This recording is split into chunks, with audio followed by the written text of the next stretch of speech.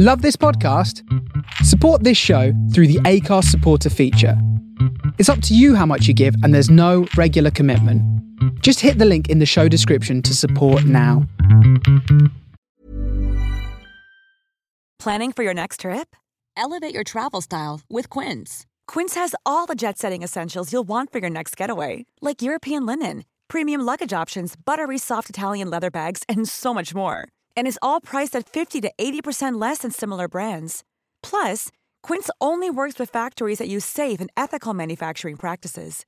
Pack your bags with high-quality essentials you'll be wearing for vacations to come with Quince. Go to quince.com/pack for free shipping and 365-day returns. You should celebrate yourself every day, but some days you should celebrate with jewelry. Whether you want to commemorate an unforgettable moment or just bring some added sparkle to your collection, Blue Nile can offer you expert guidance and a wide assortment of jewelry of the highest quality at the best price. Go to BlueNile.com today and experience the ease and convenience of shopping Blue Nile, the original online jeweler since 1999. That's BlueNile.com. BlueNile.com. Phil Tiger.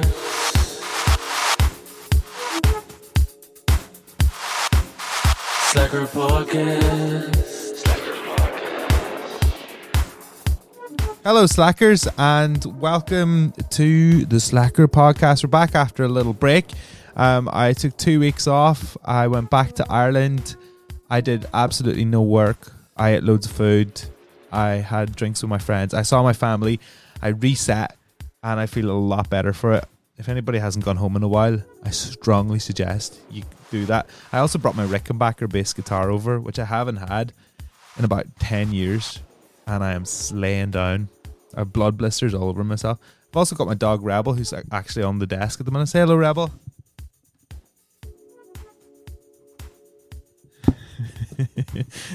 Quite the cameo there. She's actually licking the microphone as we go. It's good to be back doing these podcasts. I don't know if you follow me on social media, at Philly Taggart on Twitter and Instagram.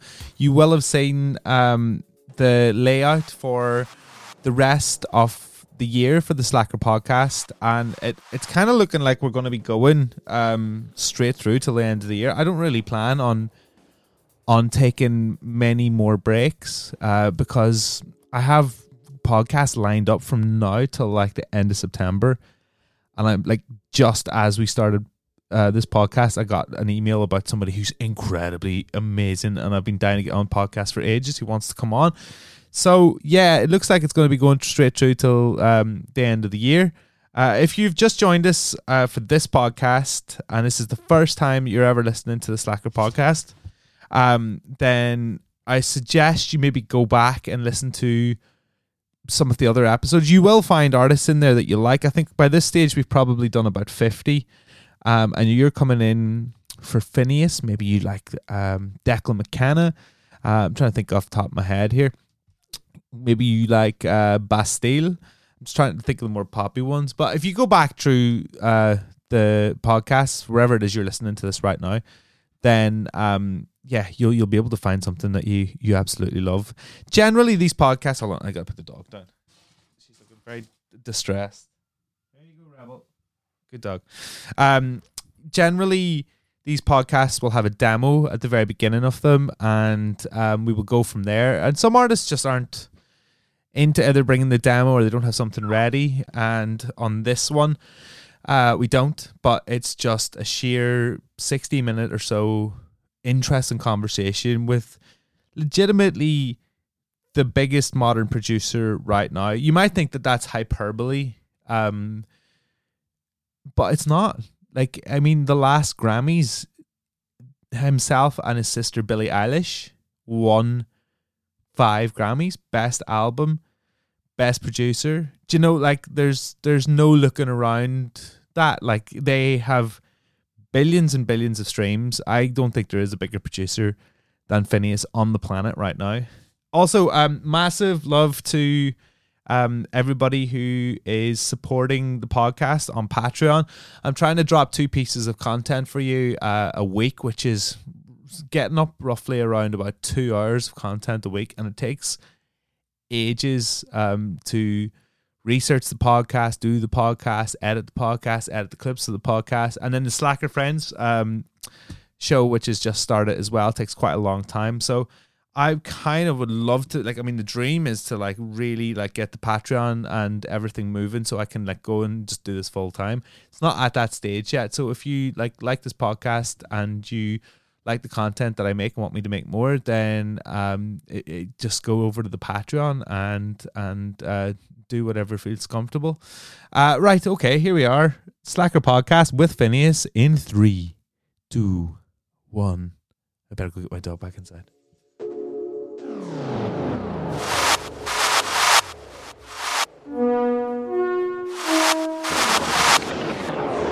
Yeah, thanks for agreeing to do this. This is going to be a fun one because like we haven't had a big proper interview before.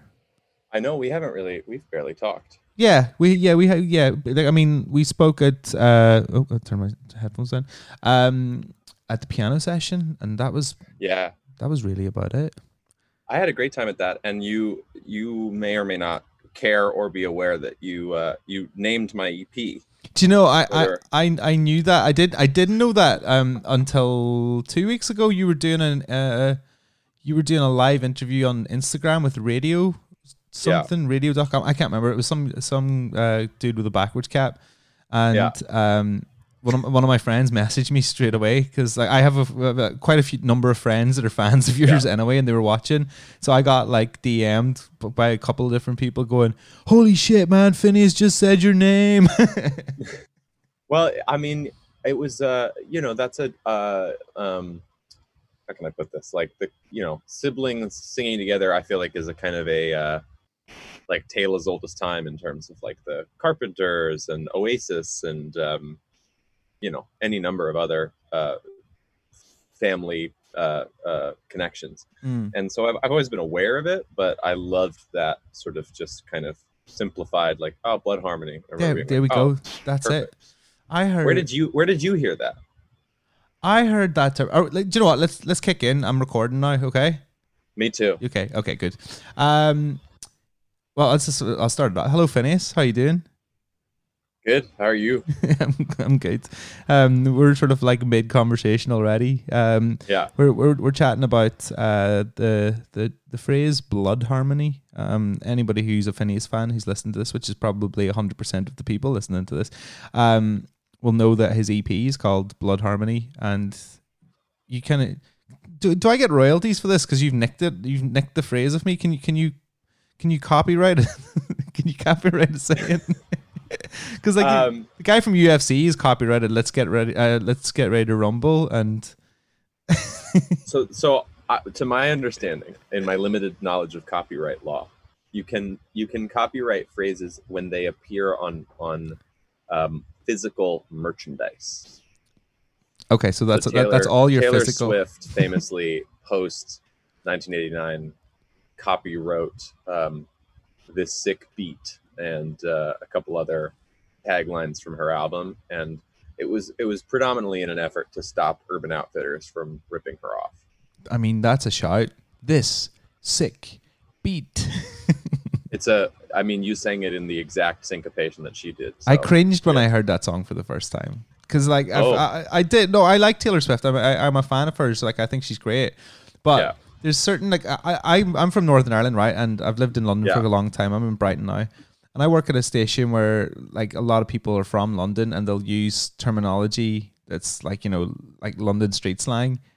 And if I say it, it just doesn't sound right. And you know where Taylor Swift's coming from, like, from the country and western sort of scene. Right.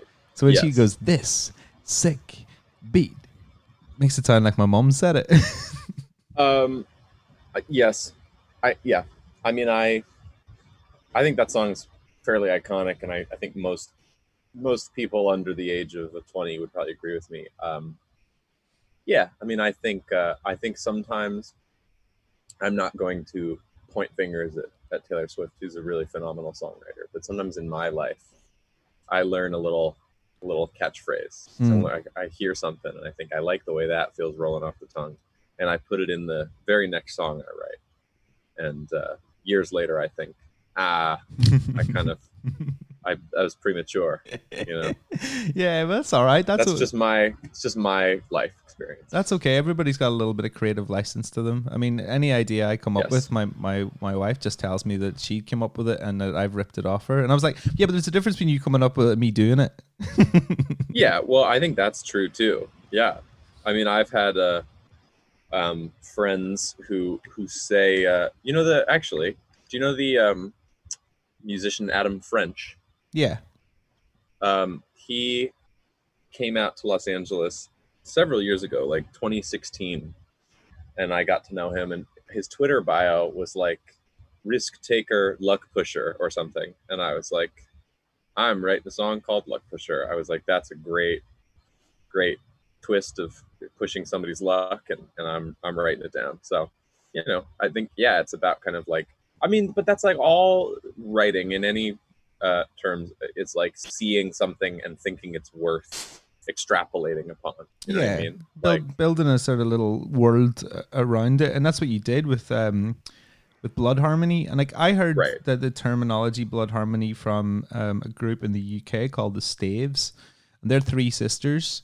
I love the Staves. Yeah, you know the Staves, and I know they've worked with Bon Iver, and they've done some incredible stuff themselves. But one of the first interviews I ever did was with them, and they used the term Blood Harmony, and I was just like, well, this is like what would normally take a paragraph or a thesis to write in two words, and yeah, like Yeah. Well, that's how I felt when you said it. I was like, oh, that's exactly what I do. big time, man. It's good to have you on the podcast. It's good to speak to you. How are you doing? I mean, the one question everybody seems to ask each other is like, how are you enjoying your lockdown? I don't find it that much different, to be honest. Like because everybody's asking everybody else, and secretly, naively hoping that somebody is going to have cracked the code and spill the, you know what I mean? Like, you go, so how's this all been for you?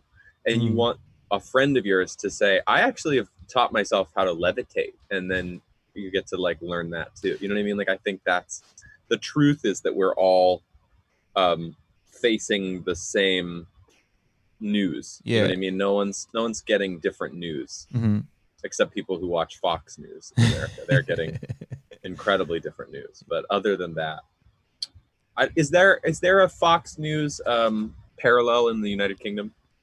Yeah, like there definitely is in terms of like written publication.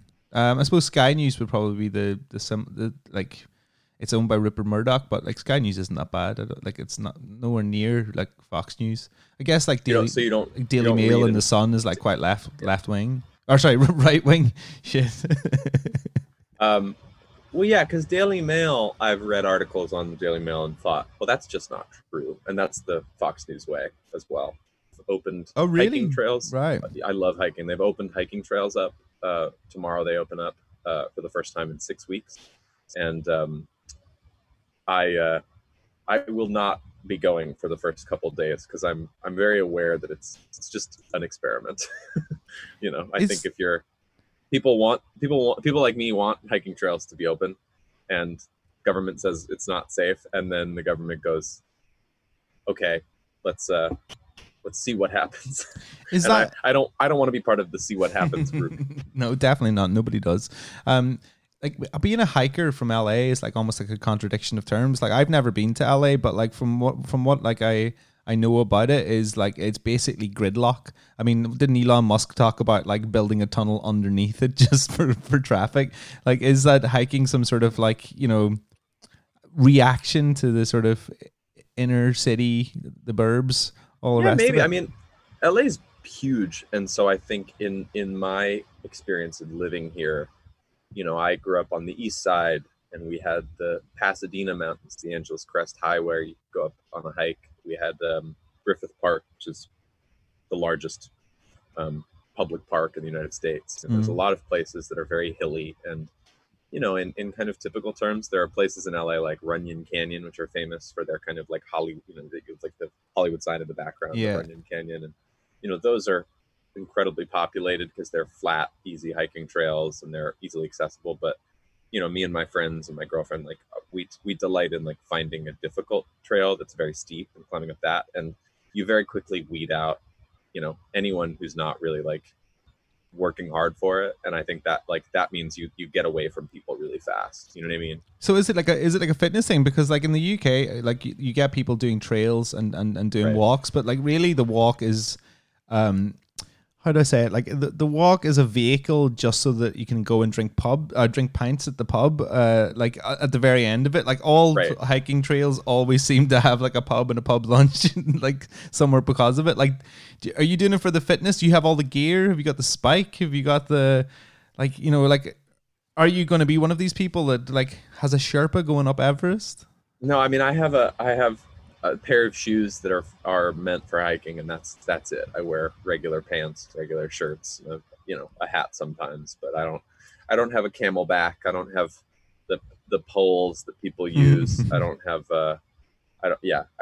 I saw a tweet recently that was like, to the dude that just passed by me with the two poles and the Camelback and the, you know, aquatic like skin tight leggings underneath the shorts and the hiking boots, whatever. He was like, my 5-year-old daughter is doing this trail and she's holding a Barbie. Like, this is like, you can chill out, you know. I have a question for you, right? Baird, Okay. O'Connell, if you guys don't have Irish heritage, I'll eat my green top hat and my ginger beard. We have super Irish heritage, yeah. You have to, like with those names. We're Scots Irish. To my knowledge, So am I. The Bairds are in my family's history are from Scotland, but all the O'Connells are from Ireland. I mean, my great grandfather, who I never met, was born in Ireland, lived in Ireland. I think traveled to the States. It's a common, like around that time that was very, very common. Like you haven't done the pilgrimage yet. You haven't gone back and kissed the Blarney Stone and done all the usual tourist traps. Had the laziest version of it. We've been to Dublin, and then we played what's it called, Electric Picnic. Oh yeah. You were meant to play that this year, I think. We played it last year. You played it last year, which that's was what I'm awesome. getting mixed up with. And you know, our 1.5 days in Dublin and our drive out to Electric Picnic was beautiful and sublime, and you definitely feel like a dog in the right climate for the dog's length of hair. You know, and you see like a husky in the desert or something, you're like, what is this poor dog doing in this climate? That should not be it. Like when I was in Ireland, like wearing my like long coat, my scarf, I was like, yeah, this is where I'm supposed to be. This is where yeah, exactly. I can see like you retire in Ireland, like I'm sure. Yeah. But by that stage, Paul McCartney will be gone. You'll be able to have his like gaff up in Monaghan after that. Yeah, maybe. I mean, I'll have to.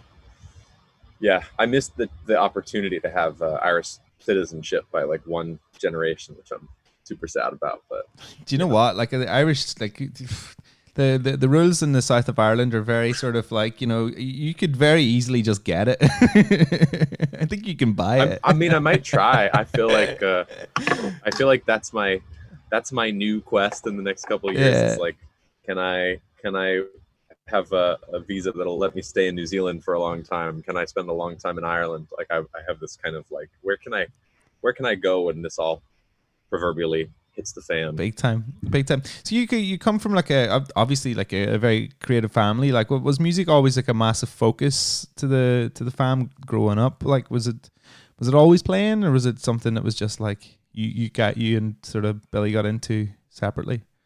It was always playing. Yeah, that's a good way to put it. I mean, there was never any great focus on you know, you must practice all day. I was just like the sort of fun medium. I think I'd compare it to like in America, there's a big emphasis on sports, and like kids just grow up watching football with their parents, and then they start playing it in middle school or high school. And they, you know, like, I feel like it's like that for us. Like music was like the most important thing in our childhood, just from an entertainment standpoint. And, you know, we were raised like just on everything sort of music centric. So like, does that mean that like the Super Bowl for American football, like your version of that in your household growing up would have been like the Grammys?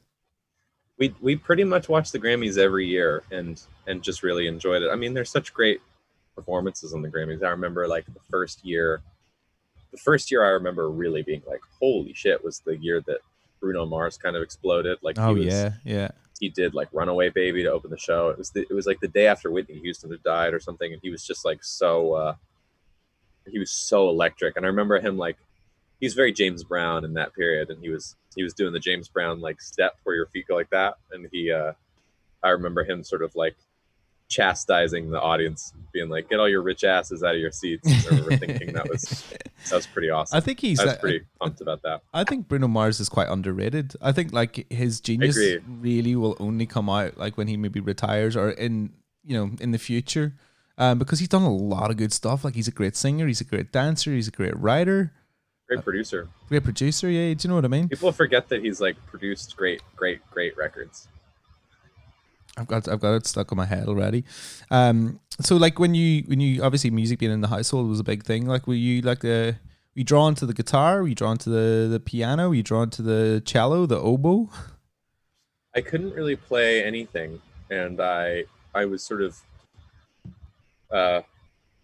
encouraged to take piano lessons as a kid. I was like, I love the song. My mom was like, oh, you should take some piano lessons. And they were taught by a very sweet Italian man named Marco, who was doing his best. And I was, 7 or 8 or something, really young. And there's a way to learn something for fun, and there's a way to learn something for skill. And it was definitely like, all right, we're going to play our scales on the piano, and we're going to play them, backwards. And we're going to play the scale of G major, and we're going to play, and I like, there was no kind of, there's no joy in it. As unenjoyable as that is, though, like surely it must be very useful now, because it probably just has stuck in your head so much that you can probably blink in a. You would think, but I think in my experience as a person maybe if I was older when I'd started, but at that age it was so sort of hard to contextualize in terms of its use that I when am I going to need this? Yeah, after like half a year or something, I said I'm not enjoying these anymore, and stopped taking lessons. And to my knowledge, I didn't really pick up like the piano for another like 5 years, and I don't feel that it carried over in terms of its like. Yeah, you lost it. Remember. Yeah, and the thing that ended up being, very valuable to me was my dad just kind of, I said, Dad, how do you play this pop song by, Gary Jules, the Mad World. Oh my God, yeah, do you remember that? The flat cap? And he goes, oh, it's pretty easy. It's just an E minor, and he shows me the 3 notes that make up an E minor, and it's a G major, and he shows me that, and he goes, it's a D major, and he shows me that, and it's an A major, shows me that, and it's like, then you can suddenly play a song you love, and it's so contextualized. And then you go, how do you play Boulevard of Broken Dreams by Green Day? And your dad goes, it's the same chords. And you're like, no way. And suddenly you have like language, Is your dad like a good musician? Not to like slam him. He's like yeah, go on, pull him out. We need to make this podcast interesting. We got to pull some fucking people out on it. Yeah, he's a good musician. He's good. Yeah, he's very kind of studied in his like knowledge of it. But I think in terms of like, I got really lucky. I have whatever kind of ear I have, my dad claims I got from his brother. And that is just that, like, without much knowledge of kind of written musical theory, if I hear a song, I can play it, and I can play it in any key, and I used to hate people like you, because I used to play in bands, and like there was a guy like that in the band, and he'd be like going, and it's this, that, and the other, and he would be able to like join in on songs that were playing on the radio, and I just like have not got that at all. I'd have to go to my room and practice the bass lines and like really rigorously go through it, and I'd just be like, how do these people exist? This isn't fair. Well, there are people for whom it's much more developed than I feel that mine. I can play X amount of songs. Like, for example, like a lot of Beatles songs have more ambitious inversions of chords and voicings, and so that often will take me like some extra time to go like, okay, what's that? Okay, there it is. But yeah, I mean, my dad, his knowledge of music is vast, but that kind of whatever that just sort of gut instinct translation of music is maybe less present in him. I met But you. he's a good musician. I met your dad and I met your mum when you and Billy came over to do a piano session on my show. Your parents are rad. Your parents are cool. They're great. They're really good. My dad also. I mean, I've been aware of your show for a long time and was always excited when you play a tune of ours. But my dad is like he takes time out of his week regularly to really listen. Does he still? Mm-hmm. Yeah. I'm gonna give him a shout out on Sunday. He sent me and Billy like here's my favorites from Phil's show this week several times. he told me that he told me like a couple of records that he'd sent to you and he'd sent to Billy. And it was just it blew my mind a little bit because like obviously I just sit and pick these tunes because I love doing that, and it happens to be my job as well. Right. But it's really weird when you know that somebody else is sending it to somebody else, and even like a kick drum or a snare sound might influence somebody else and make it onto their record, and that's like I mean that makes everything a little bit more fun. Well, it's really fun to think about. I mean, I forget who I was talking to the other day, but I was, the radio. Oh, I was talking to Mikkel from this band called the Airborne Toxic, but we were talking about the radio and the American terrestrial radio system, which is sort of overwrought and full of commercials, and it never made its way into our car because our parents both had so much music they wanted to introduce us to that they would just make mix CDs and we'd listen to that in the car. So terrestrial radio was not as much a part of my childhood, I think, because it was being filtered through my parents. It was like they were listening to radio for an hour and going, "Hey, I heard this great song by this artist Lorde called Royals. You should check it out." And we would check it out and we'd love it. You know what I mean? But I think it was like I always appreciated that from them because it just meant that we didn't have to sit and listen to like radio jingles and how to get your what's that, like your mattress is free, like all those weird like commercials that you hear a million. Like as soon as they take that away, like you remember when YouTube suddenly was like, this, you can't skip this ad, and everyone was like, oh no, and then we all got YouTube Premium or whatever. Like I feel like as soon as that happens with podcasting, and I think we're probably like right on the tipping point of it where you can't just like skip through an ad. I'm still fighting I'm out. I'm still fighting it. I still haven't got YouTube Premium. I'm like going and Dog, it's so much better. Why? I was watching something yesterday, and I was watching it in my room, like upstairs, and my wife, like when it came downstairs, she was like, "Who are you fighting with upstairs?" I watched the video where the same ad came up at the start, the middle, and the end, and I just started shouting. It's like, "Fuck off with your stupid business course! I don't want to fucking do it." I mean, Phil, I assume you make more than 10 pounds a month. So I'd advise. I think you should get it. Yeah, I think so. I invested in this popular beat combo called Phineas and Billie Eilish. So when did it start sort of like becoming a thing with you, like writing your own songs? Like, can you remember what your first song was about? I'm sure like you're probably cringing at it now. I remember writing like things I was not proud of at like 10, 11, like 11 when I first started playing some chords. I would try to write some stuff, and it was just very kind of like developmental. It's like when you hear a child speak a language, you're like, well, that's someday, maybe. And then when I was like 12, I wrote my first couple like structurally sound songs. Like whether or not they were good, sort of, a matter of opinion, but like structurally sound. Like you could tell what the verse was and what the chorus was and what the bridge was. And it went somewhere. And a lot of that was because my mother, who is a songwriter, had kind of opened my eyes to just sort of structure like that.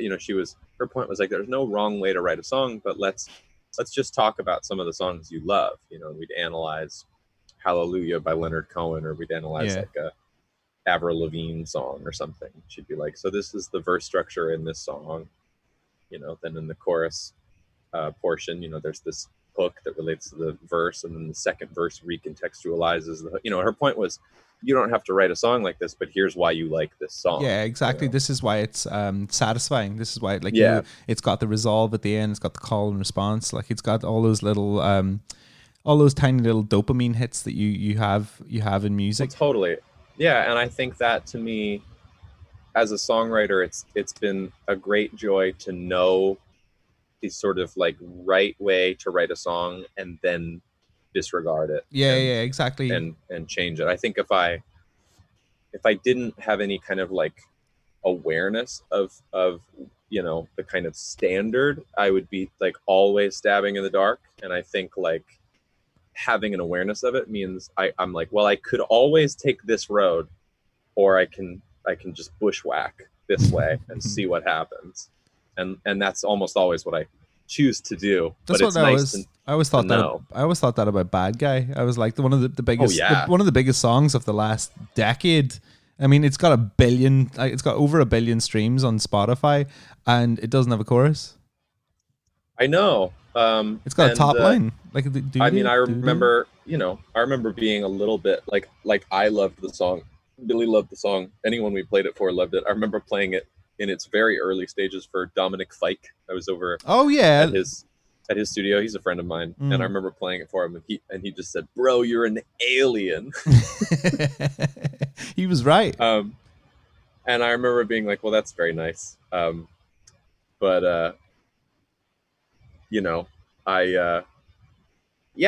was nerve-wracking. I remember thinking everything about the song I really enjoy. Am I shooting its prospects in the foot by not having a payoff chorus? And I think in many ways it would have been shooting it in the foot if it had a chorus. It works because of the way that it is, and its oddness.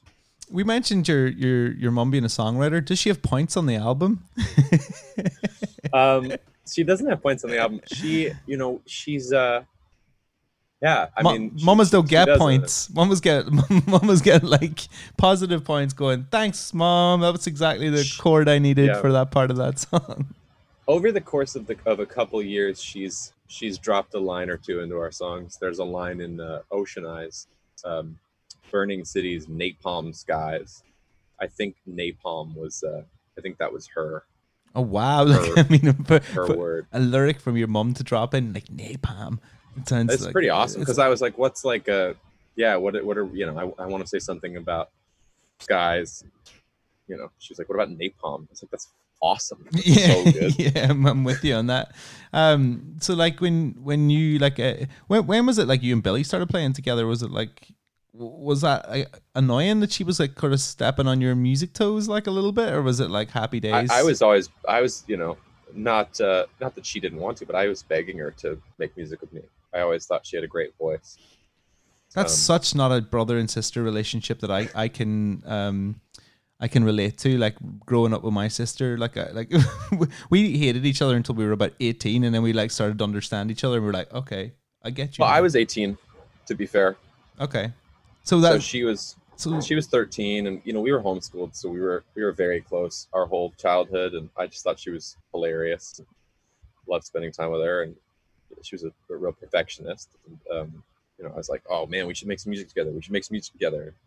She was like, okay. And by the time she was 13, she kind of had she was like doing other things with the discipline of a young adult that, isn't necessarily present when you're like 10. Do you know what I mean? Like, she was taking all these dance classes and being a camp counselor at horseback riding summer camps and stuff. And she was like really putting in work. And I was kind of recognizing that in her. I was going, oh, she's really like being disciplined in this. And I felt, my whole feeling about making music is that there are elements of it that are joyous and chaotic and frenetic, and then there are elements of it that are like to be really disciplined. And like, I think to get a song in its recorded form to like 100%, it takes like an amount of tedium that I think a lot of people are just like not really cut out for. I don't think a lot of people. Yeah, I think you're right. Like a lot of the great artists, and one of the things about this podcast is we like normally have demos to play with, and with that you understand, and it's something I've learned over the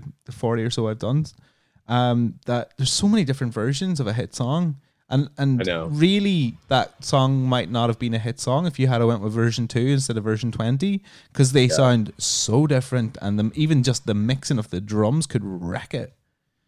I know, it's great. Like, there's Mr. Brightside is a song I reference all the time, and I love that song, and I love its production. And there's they put out an album a couple years ago. You know, my suspicion is to put another notch in their label deals album count belt called the Direct Hits, which was like their greatest hits record. And they included a demo of Mr. Brightside, and it sounds terrible. Yeah. I think there's a band I love from the UK called the Stone Roses, and they released their debut album. The album was actually set to come out 3 years beforehand. It was mixed by somebody else, and it's fucking dreadful. Like, I mean, if it got sent to me today, there's not a mission I could play it on the radio. Yet the same album got mixed by somebody else and re-recorded, and it's one of my favorite albums of all time. Like, it really is. It really shows you like how much a good producer or a good person that can steer the project is valuable. It can always, I think it can drive you crazy in many ways too. Like, this is a weird example. I love the song Creep by Radiohead, as you know, so many people do. And there are things about that recording that are amazing, like the guitar that Johnny plays and the chorus, that like that thing that he, you know, right before the hook. But the drums in that song are too loud for me. Like they're just like, the vocals are here and the drums are like here, and I really want them to be like there. And yeah, that's like every time I listen to it, I'm like, I think they'd probably agree with you, because like from being a big Radiohead fan as I am, they do not like that song Creep. They definitely don't like playing it live. Hey, I'm Ryan Reynolds. Recently, I asked Mint Mobile's legal team if big wireless companies are allowed to raise prices due to inflation. They said yes. And then when I asked if raising prices technically violates those onerous 2-year contracts, they said, "What the f*** are you talking about, you insane Hollywood ass?" So to recap, we're cutting the price of Mint Unlimited from $30 a month to just $15 a month. Give it a try at mintmobile.com/switch. $45 up front for 3 months plus taxes and fees. Promo rate for new customers for limited time. Unlimited more than 40 gigabytes per month. Slows full terms at mintmobile.com. Ready to pop the question? The jewelers at BlueNile.com have got sparkle down to a science with beautiful lab-grown diamonds worthy of your most brilliant moments. Their lab-grown diamonds are independently graded and guaranteed identical to natural diamonds, and they're ready to ship to your door. Go to BlueNile.com and use promo code LISTEN to get $50 off your purchase of $500 or more. That's code LISTEN at BlueNile.com for $50 off. BlueNile.com, code LISTEN. Hiring for your small business? If you're not looking for professionals on LinkedIn, you're looking in the wrong place. That's like looking for your car keys in a fish tank. LinkedIn helps you hire professionals you can't find anywhere else, even those who aren't actively searching for a new job but might be open to the perfect role. In a given month, over 70% of LinkedIn users don't even visit other leading job sites. So start looking in the right place. With LinkedIn, you can hire professionals like a professional. Post your free job on linkedin.com/people today. I know. Like, do you think that because that was their breakthrough track? Like, that was the track. That was the track that broke them in America. It was the track that South Park sent up when it was like, "I'm a creep, I'm a wiener." Do you think you'll have that relationship with say Bad Guy, like Bad Guy or Ocean Eyes, like one of the tracks that really sort of helped put you on the map? I mean, it's hard to probably talk about it because it's not that long ago, but like Bad Guy is so fun to play live that I don't know that we'll ever feel that way about Bad Guy. It was made, you know, to be played live. Like, I made it as like a Coachella opener, and we got to open Coachella with it, and it's just a great moment in the show. Now we close with it because you have to, but I don't know that we'll ever feel that way about Bad Guy. But you know, Ocean Eyes, I think, feels more and more like a cover. Yeah, yeah, I know what you mean, because that was a long time ago. I think that was the one. It was a long time ago, and I think like that was the one I played that at every show for 4 years. And yeah. So to us, we just have a kind of a like, our connection with that song now is, oh, this is making kids happy, you know. I think that was the first song I played of yours on the radio. I think it was the first play on Radio 1, but 2016. That's awesome. Yeah, I think it was right, probably early 2016. Yeah. But have you we get that song out of the way in the live show really quick now. Yeah, it used to be in the the penultimate track basically, and now it's like I think third. You don't do like a Beatles where you like play all the songs like sped up by like double. We're just like, right, let's get it out of the way. Done.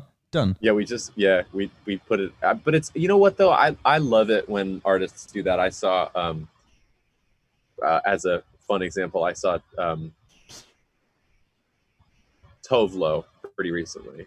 She's great. Yeah, I love her, and she played Cool Girl like second or third, and I was just like, oh, great, because that's one of the songs that for me I'm like waiting the whole show to hear, and it's so satisfying to just have them like come right out and like give it to you.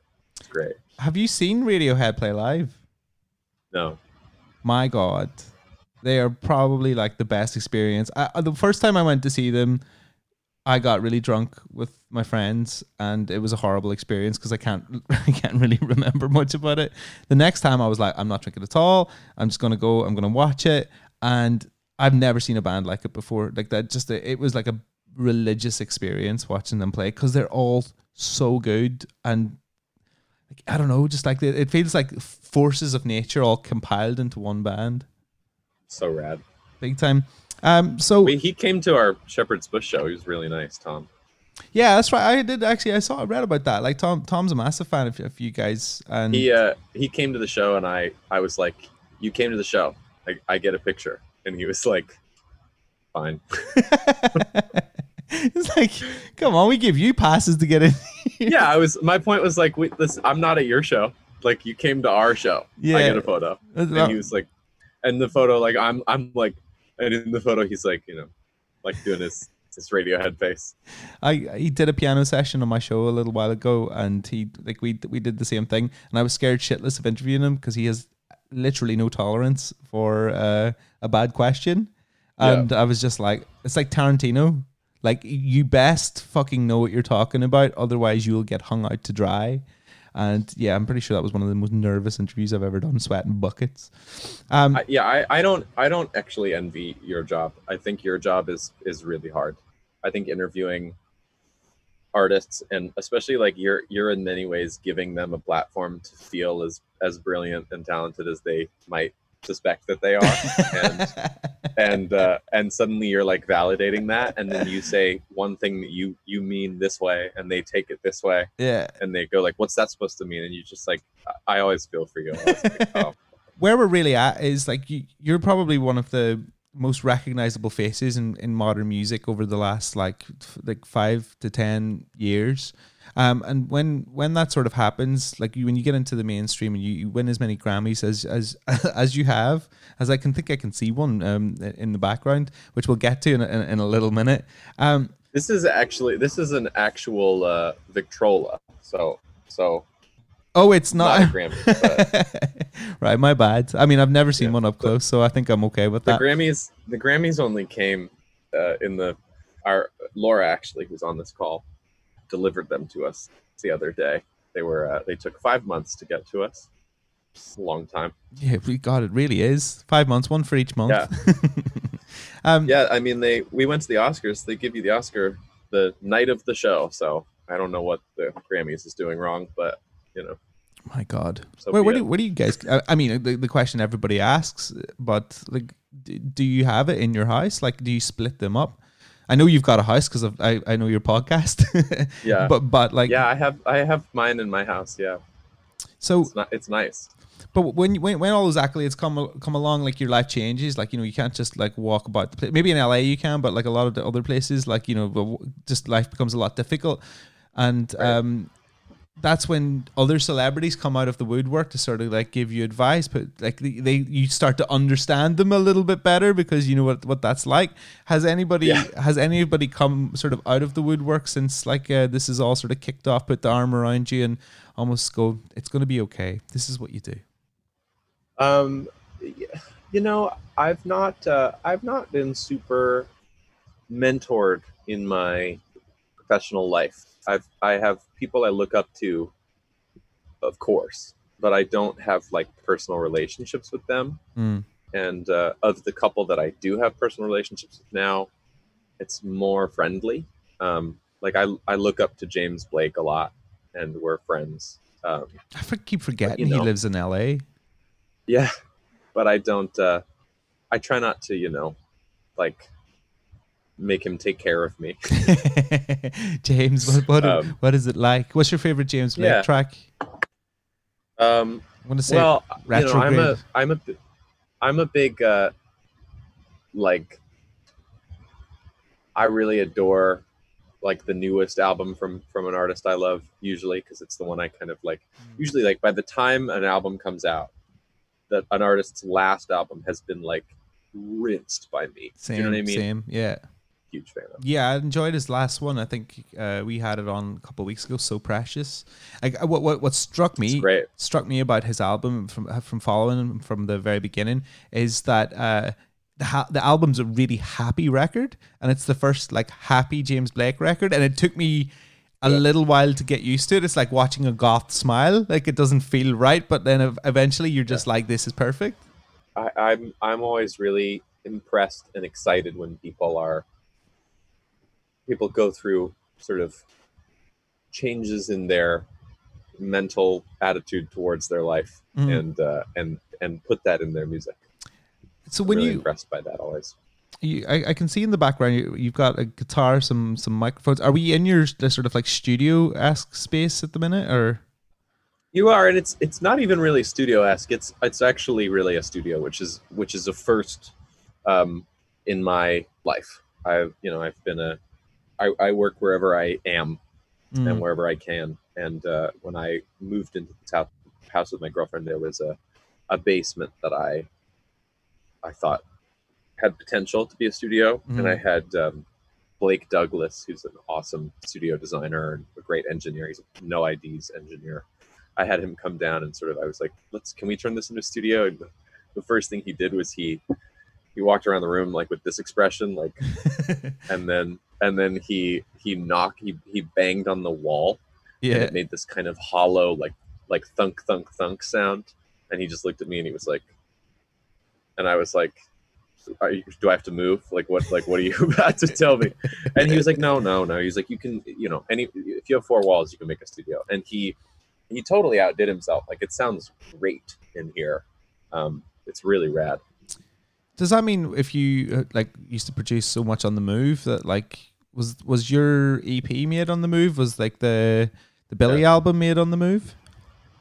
The Billy's album was made, 75% of it was made in the house that I grew up in, and the other 25% was made on the move.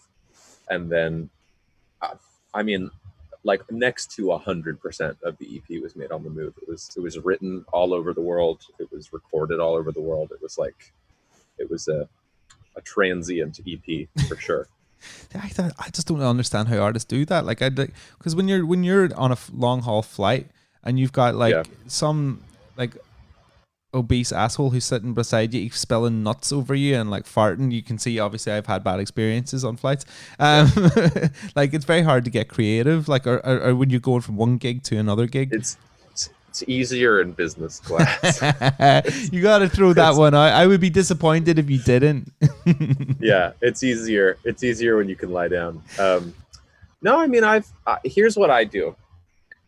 I don't. You're right. I don't necessarily feel my most creative on a flight for sure, or in a hotel room for sure, or backstage. I don't feel my most creative. But what I've taken to doing is create deadlines for myself. Yeah. And when you have a deadline, you just have to finish something. And that has really helped. I did Tovlo's song Bikini Porn almost entirely on a flight in Australia. My EP was done in kind of largely in the upper lounge of our tour bus, kind of like rolling around the Italian hillside with my laptop on my lap, producing songs. Ultimately that was the story of the EP being recorded on the road. Was that we went on this tour, which you probably remember. We went on this tour where we played Leeds and Reading in the in August and September of this past year. And my managers had said, this, if you want the EP to come out on October 4th before Austin City Limits, it has to be mixed and mastered and done by September 4th. And I was like, no problem. And I didn't, the tour started on August 13th and it didn't even end until September 8th, I think. And so there was no opportunity to procrastinate on it. Like I couldn't go like, I'll just cram it all in when I get home. Like it had to be done before I got home. And so I just set these deadlines for myself. I just work on a song for a couple of days. In many ways, like on tour, like you have like a lot of time, like the sort of daily life of living in your actual home, of going through mail and keeping your space clean and, responding to people and taking out your garbage bins and taking your dog for a walk and grocery shopping and, all the minutia of everything. Yeah. Like, that's all absent when you're on tour. You wake up in a hotel room. You don't have to clean up your hotel room. You sit there and work all day, go to the gym for an hour if you want to. Like it's very focused in many ways. I'll heard, I'll definitely continue to do that. Yeah. Well, I mean, like it's a case of whatever works for you. I'm an absolute freak for lists and deadlines, and so like when you've achieved so much already with the Grammys and the huge shows, and like it feels like a Bond villain saying like 1 billion streams. Like what else do you write down on that list that you need to hit? Because like I feel like you're very focused like that, and I quite like that. Do you have your own personal Phineas list, and do you have like a Billy list? Well, I do love lists, and oftentimes I don't know if this is how it is for you, but my lists are imaginative. I just go, or sorry, imaginary, not imaginative, but I just go like, yeah, we're gonna get this and this and this and this done, and then maybe you get them done, but like they're there as like goals and ideas, aspirations. I mean, they, listen, like the thing about like, winning Grammys or getting 1 billion streams, it's really exciting and it's really thrilling, and you feel very lucky. I feel very lucky, but I didn't set out to do any of those things. And so they don't mean or not mean that much to me. Like, like you hear like people like Mike Posner who are like, I used to think that like money and success would bring me happiness, and it hasn't brought me any. Like, yeah, I never thought they would. You never sat down just going, do you know, if I had like £1 million or like a £1 trillion, I'd be so happy. I don't think I feel very lucky. I feel really lucky that our work has been acclaimed, and I feel really lucky that our work has been enjoyed by so many. But my goals were simpler. My goals were like to make an album that I felt was great and to sell out a venue that was that I knew that we could play a meaningful show in. You know what I mean? That's kind of the only metric I've ever cared about in terms of sales, ticket sales. Like, can we play this venue? Can we fill this venue up with people that love our music? And can we do it making music that we care about? And if we do that, then that's like true artistic success to me. So like having these both careers simultaneously, do you have like a whole different sort of schedule of things that you'd like to do with your own project? Like well, I have different venue sizes. Yeah, but you're almost at important. Different parts of the. You're almost at different stages. Like it's been all Billy since like what 2015, 16. Yeah. And now it's time for Phineas to spread his wings. Right. I think. Yeah, like I love it, and I do feel kind of luxurious in terms of like with Billy we did all of the, not all of them, but we did the gradual sort of incline of steps, right? We played like in Los Angeles, we played this room called the Echo. It was like a 200 cap room, and the next room we played was the El Rey, which is like 500, 600 cap. And then we played the Fonda, which was like 1,200 cap. You're And like, we played we've the made it Wiltern. now. We've got hummus on our rider. Yeah. We played the Wiltern, which is like 2,300 or 3,000 or something, and then we played the Greek and the Shrine, which was 6,300, and then the tour that we were in the middle of when coronavirus postponed everybody in the world was we were going to play the Forum, and Hold on, you've given me the number.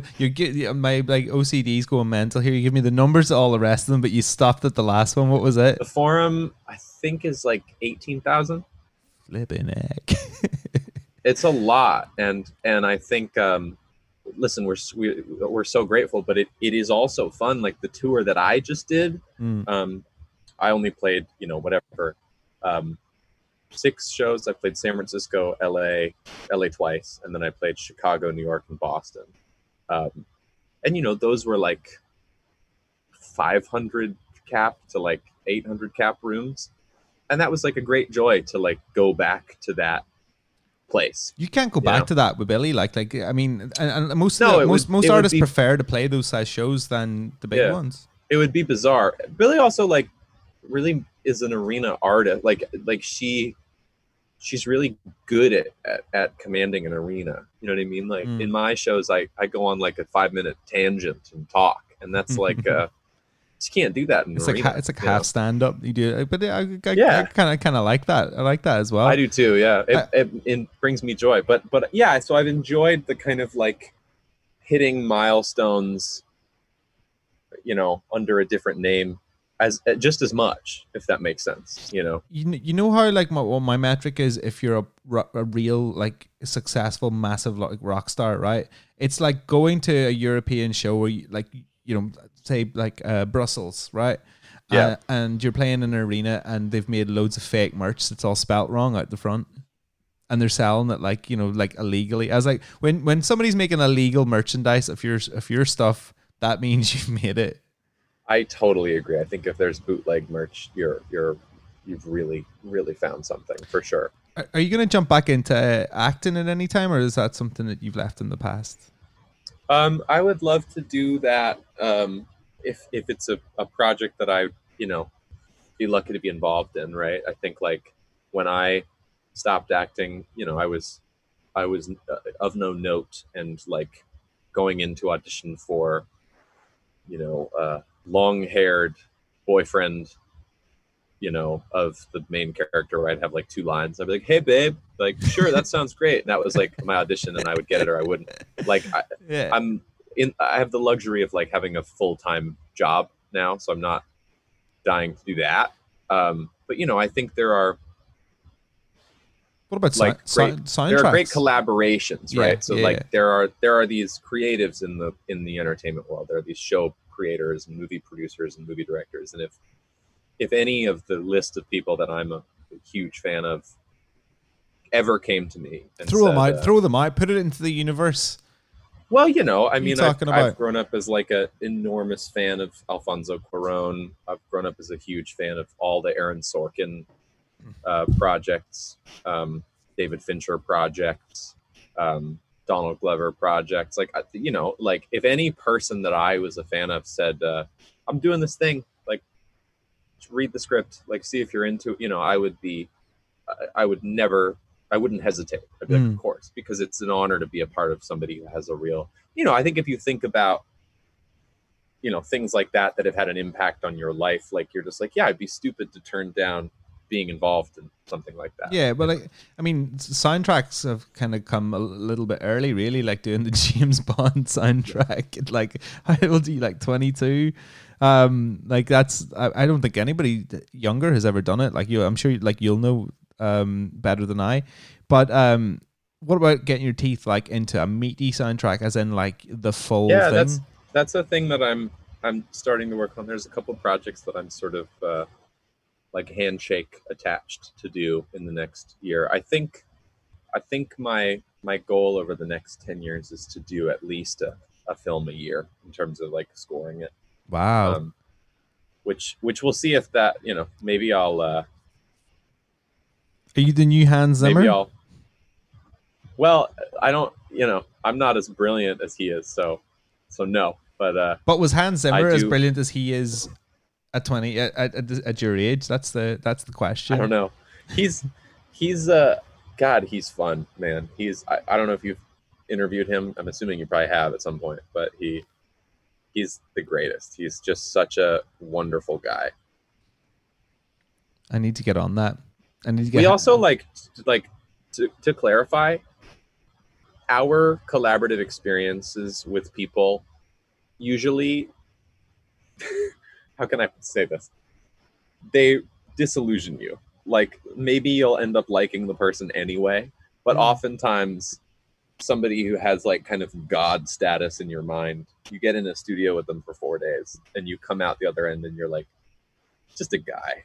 And Hans is so cool and so nice and so funny that like I went into the studio like, oh my God, like he's the greatest. And I came out like, and he's like the greatest guy. Do you know what I mean? Yeah, like, yeah, he's fun to hang out with. I mean, that's important, like in creating a relationship. Yeah. Like, Yeah. I mean, I would be so lucky to come off that way to someone. Do you know what I mean? Like, yeah. We've all got those people where you just sort of like, I don't know, you melt when you think of them. Yeah, like, he's great. And yeah, sometimes you can sort of soil your perception of somebody. You know what I mean? That's happened like, to me a lot, but like not as much as I thought it would. I like I'm in the same boat. Having like interviewed the majority of my heroes over the time or met them, I've come out of this like thinking, do you know what? This is these people are actually all right. There's been very few and far between. It's always the ones that you're not like expecting that are end up being total assholes. I know. I totally agree with you. You meet somebody and you feel that they don't have the right to be one, and they are. Yeah. And you're like, it's like the mid tier. There's a list of people for whom it wouldn't be so bad to be yelled at, right? Like that's how I feel anyway. Like I feel like who can yell at you and get away with it? I mean, if Kanye yelled at me, I'd be like, okay. Yeah, Kanye's like in that totally camp for fine. sure. Like he's wild. Like Puff Daddy seems that way to me. Have you had any interactions with like any of the hip hop glitterati? Kanye, we went to one of his Sunday services, which was a really sublime. I mean, that was like a similar to what we've just been talking about. Like, I think we went to it expecting kind of like a story we could tell our friends, and we just stood there and cried and listened to gospel music for an hour. Kanye had North like on his shoulders and was just like in sweet dad host mode and just was like a doll to us. At risk of him hearing this, whatever, Julian Casablancas was pretty unexcited to meet me, and that's all good. Nick that's from the heartbreaking. Strokes, Nick Valenzi's a friend of mine and a fucking sweetheart, and was like, hey Julian, this is my friend Phineas. And Julian was like, so? You know, like just he didn't say that. What he actually said was, I was like, wow, this show was amazing, it was unbelievable, like so cool to meet you, I love your music so much. And he was like, thanks for coming and judging, and he just walked away. Wow. I don't think you're the first person that he's done that to. I've heard that like a couple of times like about him, but that's almost part of the equation of being a cool frontman. Like, you need to have like a cool one-liner and then sort of slip off. I haven't dared try to have a cool conversation with Alex Turner either, because I don't think you can. Like I've never interviewed him, and I'd love to, but I know that it would just be painful because he hates it, and I would be interviewing him knowing that he hates this. I feel that he lives in LA, doesn't he? I think so. I feel this exact same way you do. I think I have a great desire not to force people into a situation I imagine they wouldn't like. Yeah, I'm same. Exactly that same way. You know, that's kind of my MO. Big time. Yeah, I mean, I'm a huge Father John Misty fan, and I've spent a day with him, and you know, we text, and he's hilarious. But before that, we had done a whole tour with him. We'd done like 2.5 weeks in Australia with him, and it was like one of those like festival tours. Yeah, kind of like Leeds and Reading. And I didn't speak to him once, and I I'm sure he didn't want me to. Like, you know, once he called the shot and wanted to like write some songs together or something, it was all good. But yeah. you know.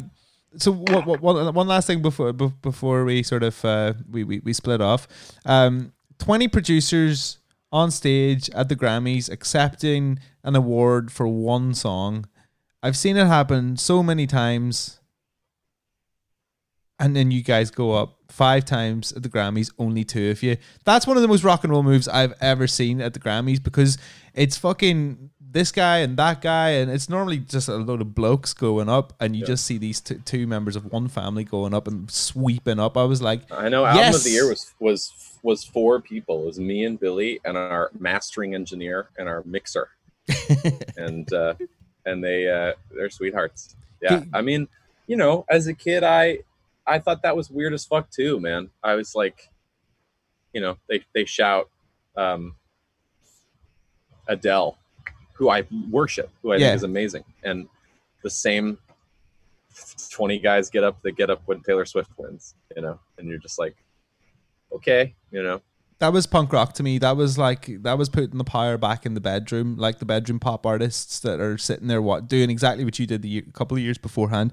And I massively, the thing was, I respected that moment. You didn't make like a big song and a dance about it, which made it even more punk rock, because you're like going, yeah, these are ours. Yeah, I mean, you look a little bit embarrassed by it all, but I mean, that's to be expected. It was in truth. I know I earlier sort of said, like, you know, I never thought we'd, you know, winning a Grammy would bring me happiness.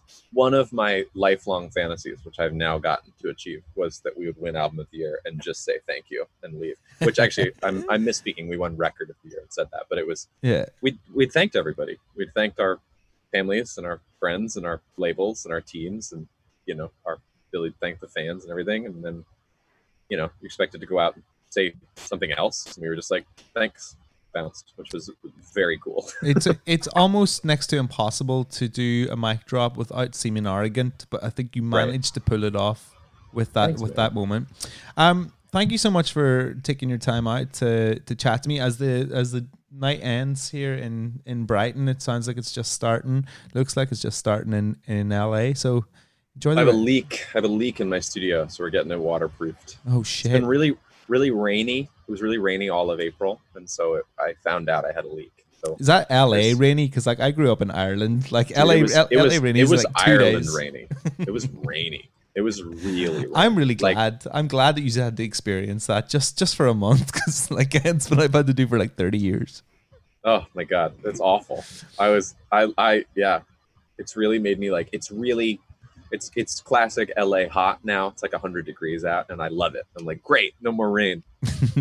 Well, go and enjoy it. Thanks, man. As much as the government will let you go and enjoy it, I guess. Good to talk to you, bro. You too, man. Thank you very much.